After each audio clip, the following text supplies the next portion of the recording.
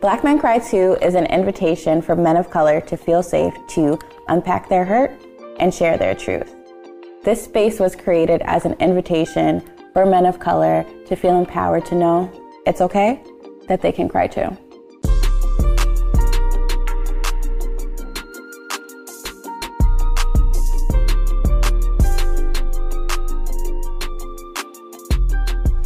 Yo, during the winter, there's another pandemic coming. You might be spending a whole lot of time inside with your balls in your hands, on your lap. It doesn't matter. You might have ordered some new Fenty boxers. I hope you got the silk ones. You know, the one that are like real smooth, give you waves down there. But you don't want that. It gets hot, it gets sweaty. You should get yourself a lawnmower 3.0. I got myself one of them Johns. Listen, baby smooth. It's like I slide my things in and out. If you use the Lawnmower 3.0 and you use code BlackMenCry2, TOO, you get 20% off your purchase. Don't say I didn't tell you nothing. On this episode of Black Men Cry Too, I am still sitting here in Boston, and I have the pleasure to interview Mr. Kenny today. Thank you for sitting down with me. Of course, my pleasure. Let's kick it off. Give you a little bit of that Beantown hospitality. Oh, it didn't even sound good. Tastes like clam chowder. Oh, so not a great reference put together, but besides all that. So to kick it off, tell us a little bit more about Afropolitan and what that is and what it means to you. A little bit of background. I grew up in Haiti, and for the first 17 years of my life, so I went back when I was 2, came back when I was, well, my math is horrible, but came back when I was 17, and I had to go through the transition of like now being Black American and understanding what that's like. And my first enterprise with the assimilation came in the form of fashion. So I remembered I went to Eblens one time, and because I needed to update my wardrobe. And I'm gonna date myself a little bit, but I got myself a pair of Jabot jeans, right? But I got myself, you know, a size 36 by 36, because that's what real niggas wear. And, you know, the white tees and all of that, like the 3, 4, 5, 6X, because you need the layers to kind of like... So you were one of the multiple...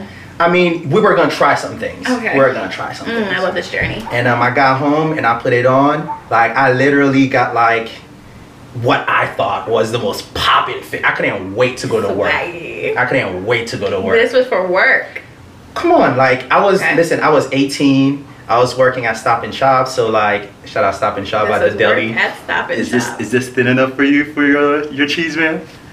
Say hi to the kids. But anyways, but like all the high school kids would come in with their kicks. They'd come in looking fresh, and I was the fob, you know, slicing cheese. So I wanted to know them that I've been watching 106 in Park. So I got a little something. Yo, when I tell you I look like Bozo the clown, and I looked down, so I was like, look at yourself. Look at yourself. You really gonna leave your house like this? And I literally said, no, I can't do this. So I returned it. And that was the first time that I felt othered among my own people. Because growing up in Haiti, all my classmates, all my friends, my teachers, everyone around me was Haitian, Black, proud or otherwise. So this was the first time that my Blackness felt inadequate. So again, that was one aspect of it that kind of like opened my eyes to the fact that Blackness as a concept isn't monolithic. And again, I've had the privilege of traveling and going through to other countries and other, you know, I haven't been to Africa yet. That's one of like my life missions. But like I've seen how Black people across the pond in Europe and South America and the Caribbean, outside of just like the fact that our melanin is something that like keeps us together, found and create joy and safety in ways that, one, we were not designed on this current iteration of our system for us to flourish in that way. right? We've had like ancestors taken from the west coast of Africa, and then they sprinkled us like, you know, everywhere to kind of like make sure that we didn't have that sense of pride. And then you go to Haiti, you find joy among poverty and a bunch of things. You go to Cuba. I was lucky enough that like 2 years after the borders were open, I got to visit Cuba, and I was like, yo, you've traveled back in time, and it's like, what is this? You go to Europe. I went to Portugal, and I saw black people from Portugal, and I was like, what is happening? So that really got me thinking about how, again, like how diverse our cultures, our beliefs, the way that we come together, the way that we celebrate, the way that we mourn, is unique to who we are, but it's beyond just like what's on a birth certificate or the melanin, and it's a way of being. And wherever you go, if you're one of the too few black people there, as you oftentimes would be, you come together, and in that moment, you guys are citizens of something. Like, you're not citizens of America when you're on a PWI and you found the other brother. So it's like, okay, this feels different. Like, I know I'm in America, but this feels different because there's a bond here that we can go across states. We end up traveling together as like friends, and we still get some, and there's a pride that's not tied to the land. So I don't know if that's a term that like I conjured up or something that came up in a dream.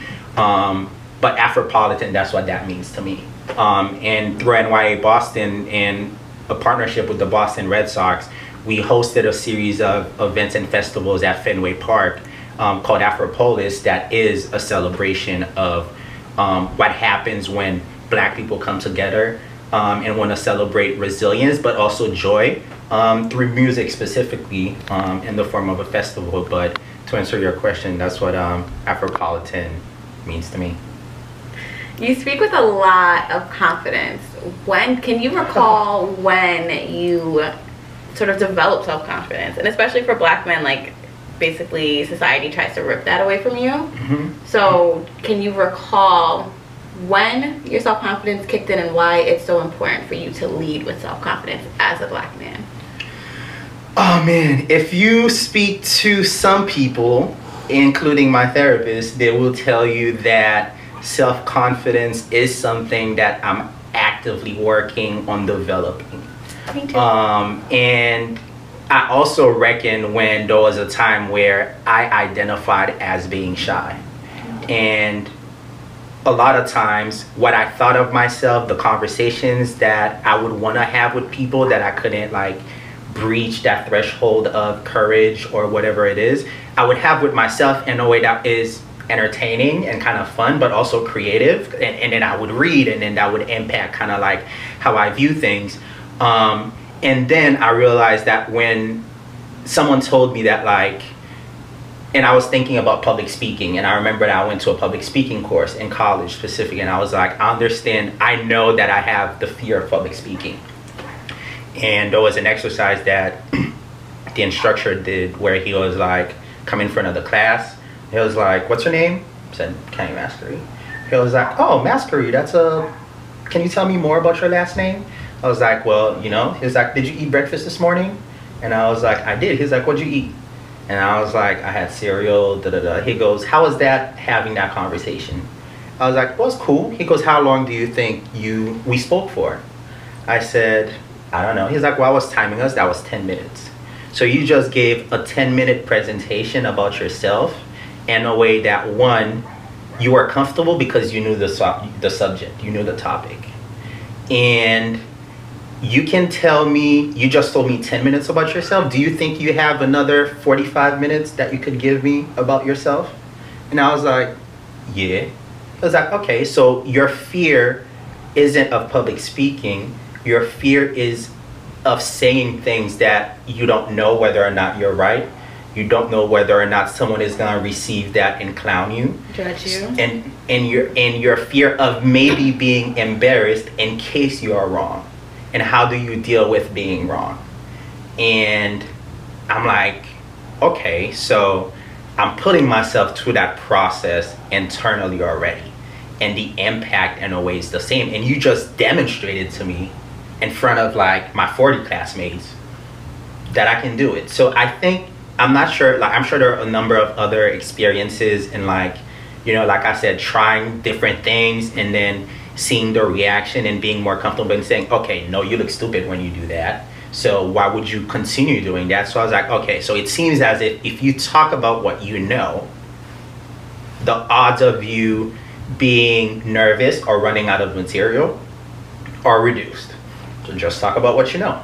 Be confident in the fact that you've done the research, that it may be limited and there's more that you can probably learn. So be open to learning more, even in Discord, even as you're like, you know, having a written conversation. But don't step into something that you don't know. If you ask me to talk about brain surgery, I maybe got 10 minutes for you. But if you ask me to, you know, give you a 2-hour presentation. 10 minutes on brain surgery? Absolutely. You gonna time this?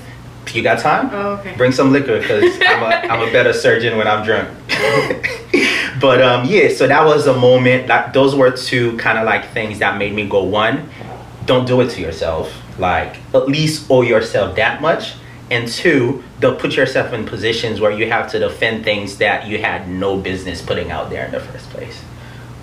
So I think I created a lane for me where I felt safe, where I felt like even if I was being challenged, it wasn't because of ill intentions. It wasn't because of the fact that you were trying to get me. We were just trying to like push each other's boundaries and essentially see what more we can get from each other. So like, and if we're stepping outside of that, I can say, you know what, we're going somewhere that I don't think I can navigate this conversation. So like, let me get back to you on this one, or if you have specific questions you want me to refer back to, give me some time to like properly, you know, do some research, and I'll get back to you. So I think that those are the two things that have really developed my perceived self-confidence. But again, every 2 weeks, me and my therapist talk about, you know, imposter syndrome and other things that still arise that I'm still mindful of the work that still needs to be done.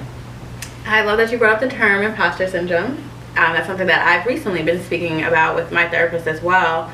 But one thing that I mentioned to her that I'm curious to hear your viewpoint on is, I don't have imposter syndrome when it comes to corporate America. Mm-hmm. I got my master's, so mm-hmm. I deserve and earned the seat at the table. Mm-hmm. What I have imposter syndrome with is my pay rate. I want my pay to be mm-hmm. a little bit higher. Mm-hmm. But as a creative, I tend to have imposter syndrome. Mm-hmm. Do you feel like your imposter syndrome only comes when it comes to your corporate job, or does it relate to you as an individual creative, or does it go to both?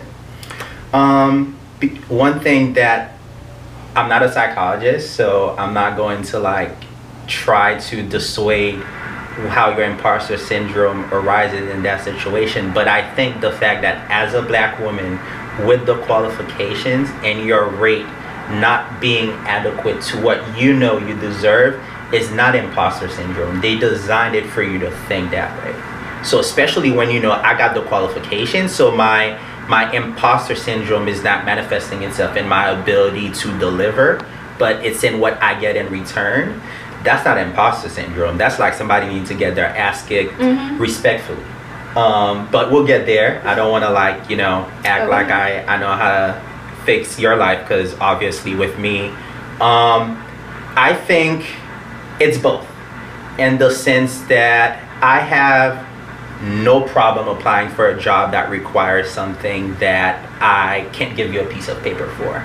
Because if you put me in the room, my experiences, and you allow me to share my experiences and my hopes of what I choose to develop through this partnership or in this role or in this relationship, then you will want to give me a chance, right? So I always go on bet on yourself and make sure that like, as much as you can go without, you know, the piece of paper. Of course, there are certain avenues that you can't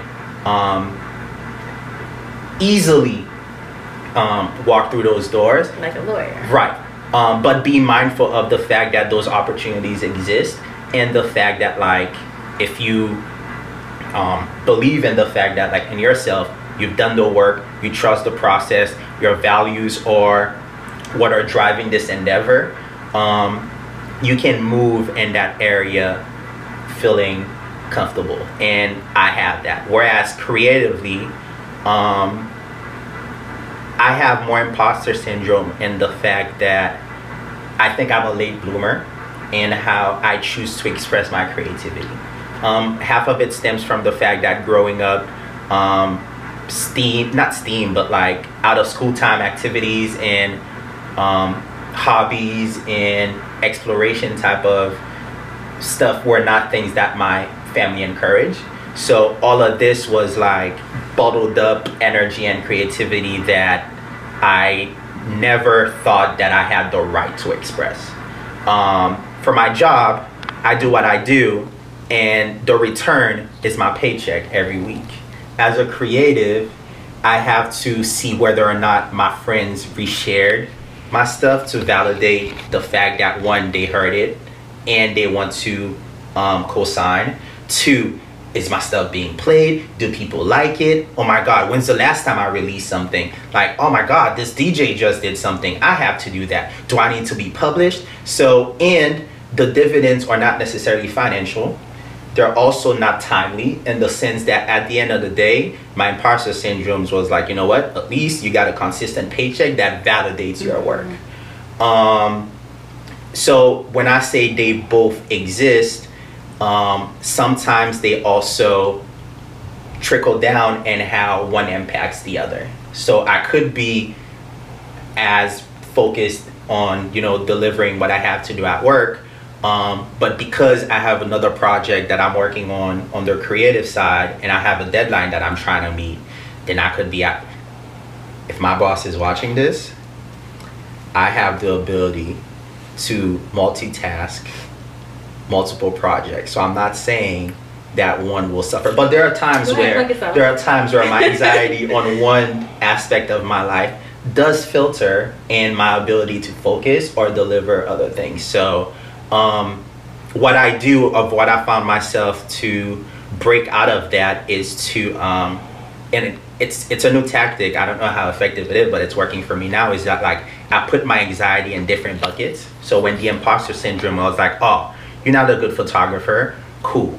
What makes a good photographer? I don't know. Cute pictures. Cool. You put that in the bucket.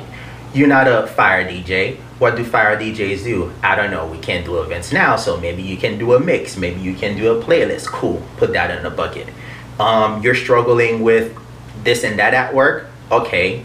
And then I create a success plan for each of them. And I found the one that's easiest for me to do in this moment. So what I do is kind of like I'm hacking my brain to find like the different ways that my imposter syndrome is clouding my brain, essentially, in aspects of creativity, focus, and everything. And I just find one, and I was like, let me fix this and then see what else happens. And more often than not, you figure out that you start a reaction.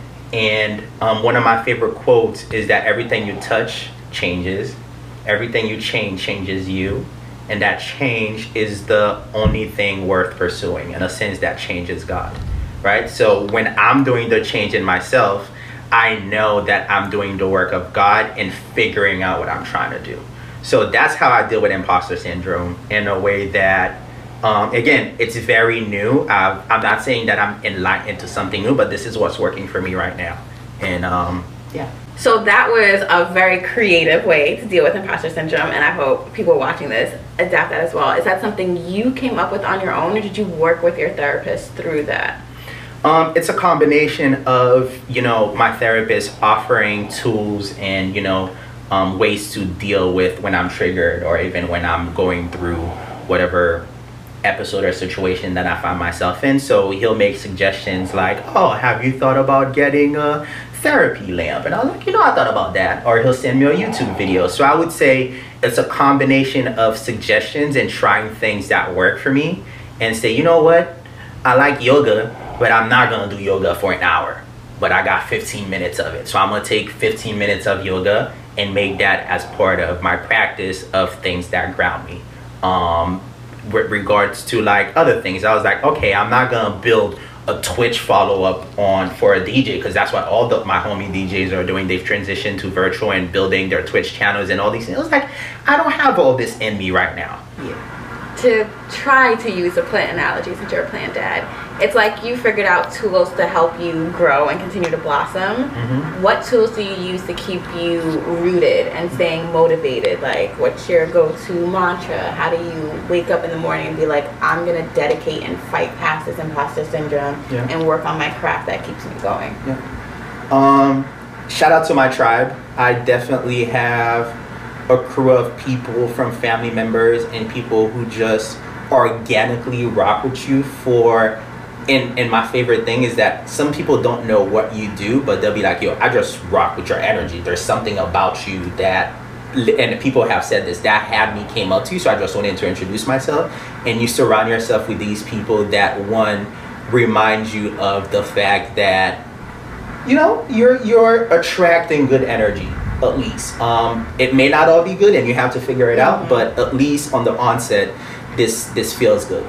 And the other thing, too, is I definitely journal, and I have a gratitude jar, because it's very easy to forget the small things that really make your heart smile.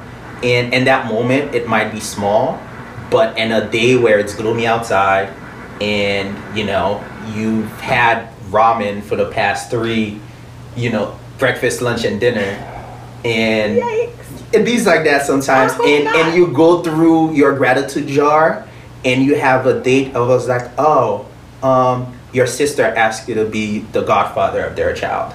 And in that moment, that just means something completely different. And then when you talk about energy, it was like, bro, you have a godson that maybe you haven't spoken to in a while, or that you want to like develop a bond with. So it just does something, again, that hacks into your system, that triggers a reaction that makes you want to do something for yourself. So that's how I ground myself.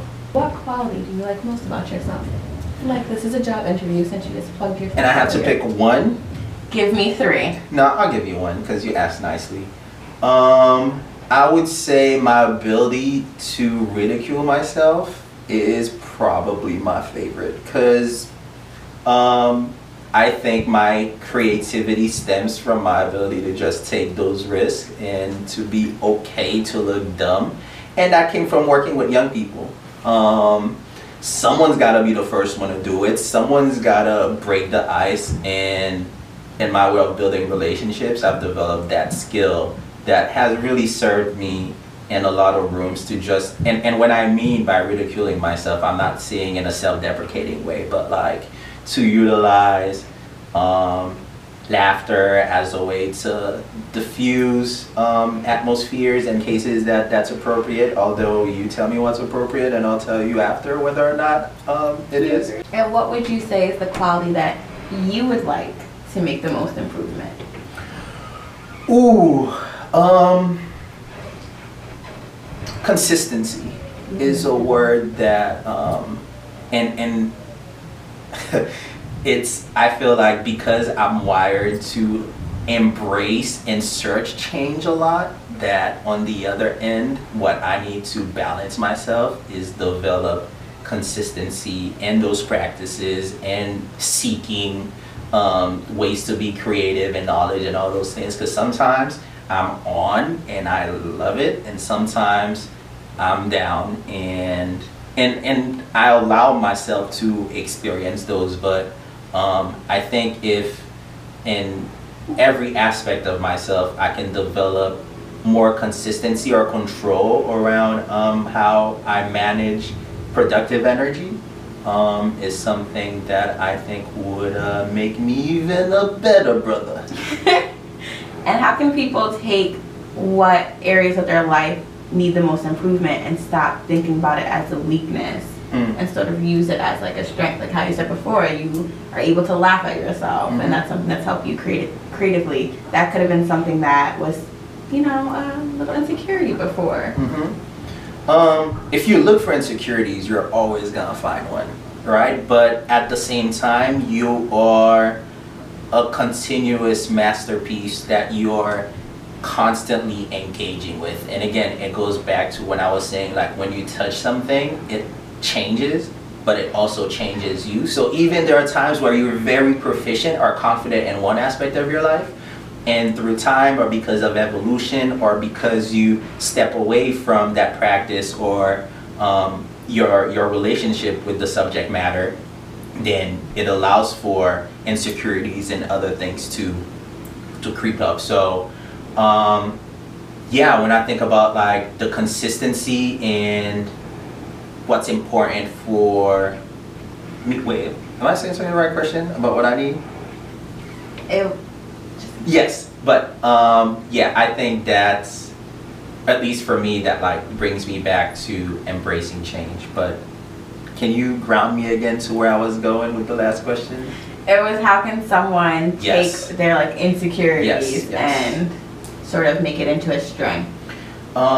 Yes, so again, like first of all, that's the thing that a great person, a great friend, cousin, professional who will remain nameless would say is that like be kind to yourself.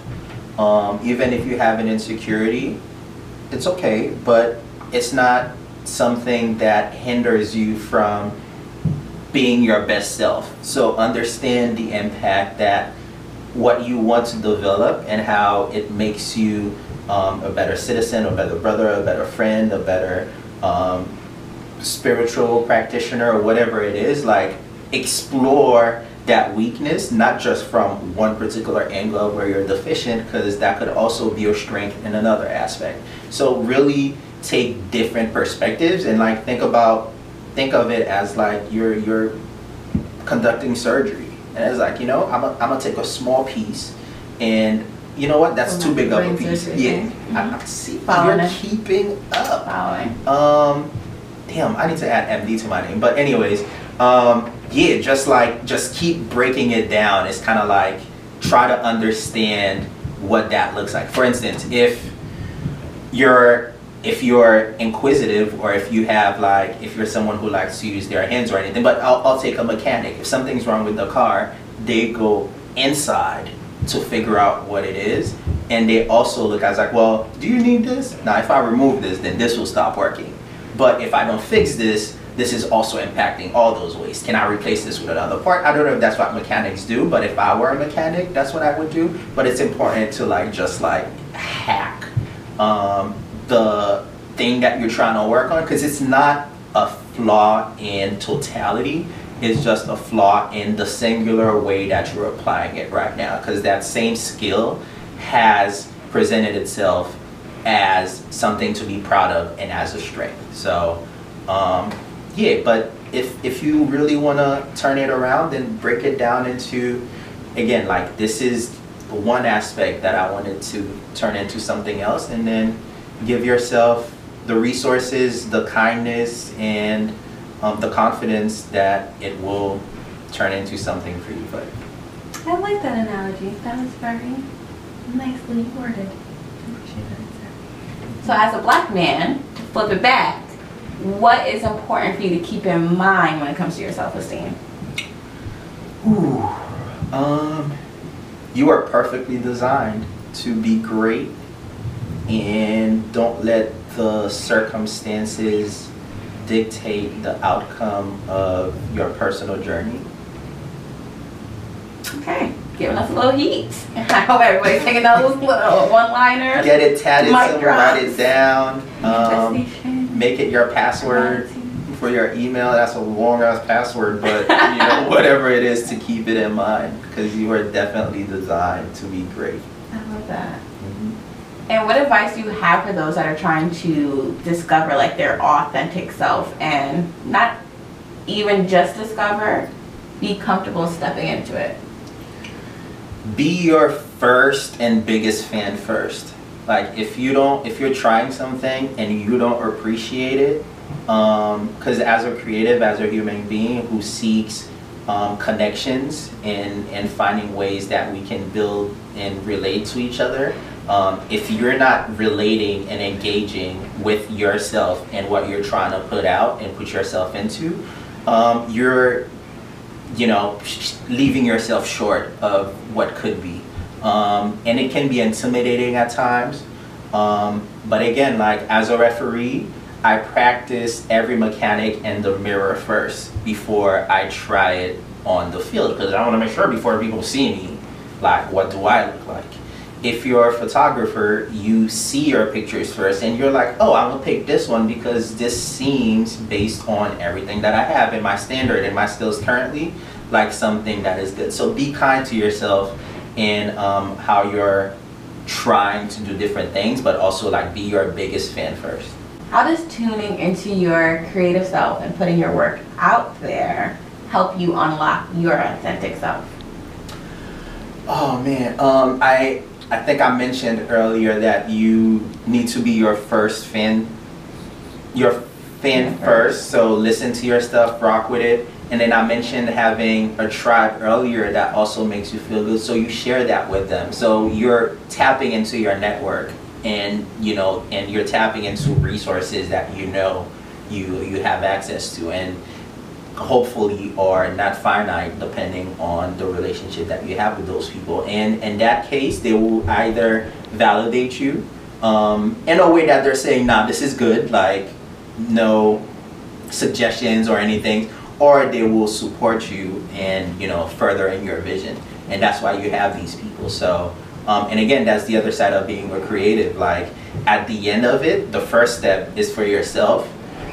But until you put it out there and you leave it out there for criticism, either positive or negative, or even just like that's one thing you can't control, and that's part of the artistic journey as well, because that feeds you and that inspires you to go back. Because like I promise you, the second mix is gonna be different than the first one. Your second photo shoot is gonna be different than the first one, because you've allowed the universe and the people around you that you trust to do their magic. So because you touched it, you allow other people to touch it, it changes and it comes back to you and you're changed. So I would say don't hesitate to please yourself and those around you, and if you got those two covered, it's gonna be a very fulfilling creative endeavor for you and whatever it is that you're seeking. How do you deal with negative criticism and not use it as a way to shut down? There's a stigma that creatives are sensitive and we don't do well with negative criticism. We are, because we put in the emotions that I felt through of like staying up late trying to figure it out, and you're telling me that it's trash based on whatever it is. Yeah, it's, or that you don't appreciate it, whatever it is. Like, yeah, I can be sensitive about how maybe you don't respect the craft, or you haven't received it in a way, and I understand that too, because like not everybody's gonna appreciate what you do. But Charlemagne says a lot when I listen to his podcast that you're never as bad as they say you are, but you're also never as good as they say you are. So you need to find a balance between both. So when you put it out there, you know that the criticism is gonna come, and regardless, it's not as bad as they say it is. And the praise too keeps you humble, because it's also not as good as you think it is. Dope. Now, here's the hardest question. Okay, I studied. 3 songs to get you in or out of the mood. Drake, that's the artist. And the song. Oh my God, so many songs. But you know what? You can do all 3, Drake. I'm gonna do one first. Outstanding, the song Outstanding. I want that to be my wedding song. The Gap Band. By the Gap That's Band. gonna be my wedding song. Still need the husband, but song is down. I told you I'm gonna pull some cards for you, and I'll see if we get a king. Or a jack, but No, king. okay, cool. Okay. You know which one. What kind of insurance you got? But anyways, don't cover husbands. But Outstanding by the Gap Band makes me really happy.